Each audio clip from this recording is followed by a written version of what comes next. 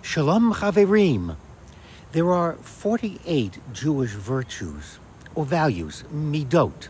A midah is one value. Whether engaging with your family, friends, or strangers, practicing these values will help you make America safer and better. A listening ear, midah shmiyat ha'ozen. We are all capable of listening. Often, we choose not to listen.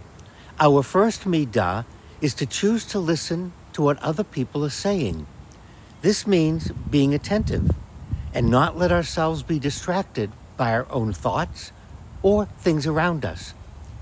Decide that you are going to focus on what is being said and not focus on your response to what is being said. Do this for 1 week. See what happens to you and to others around you. Shalom.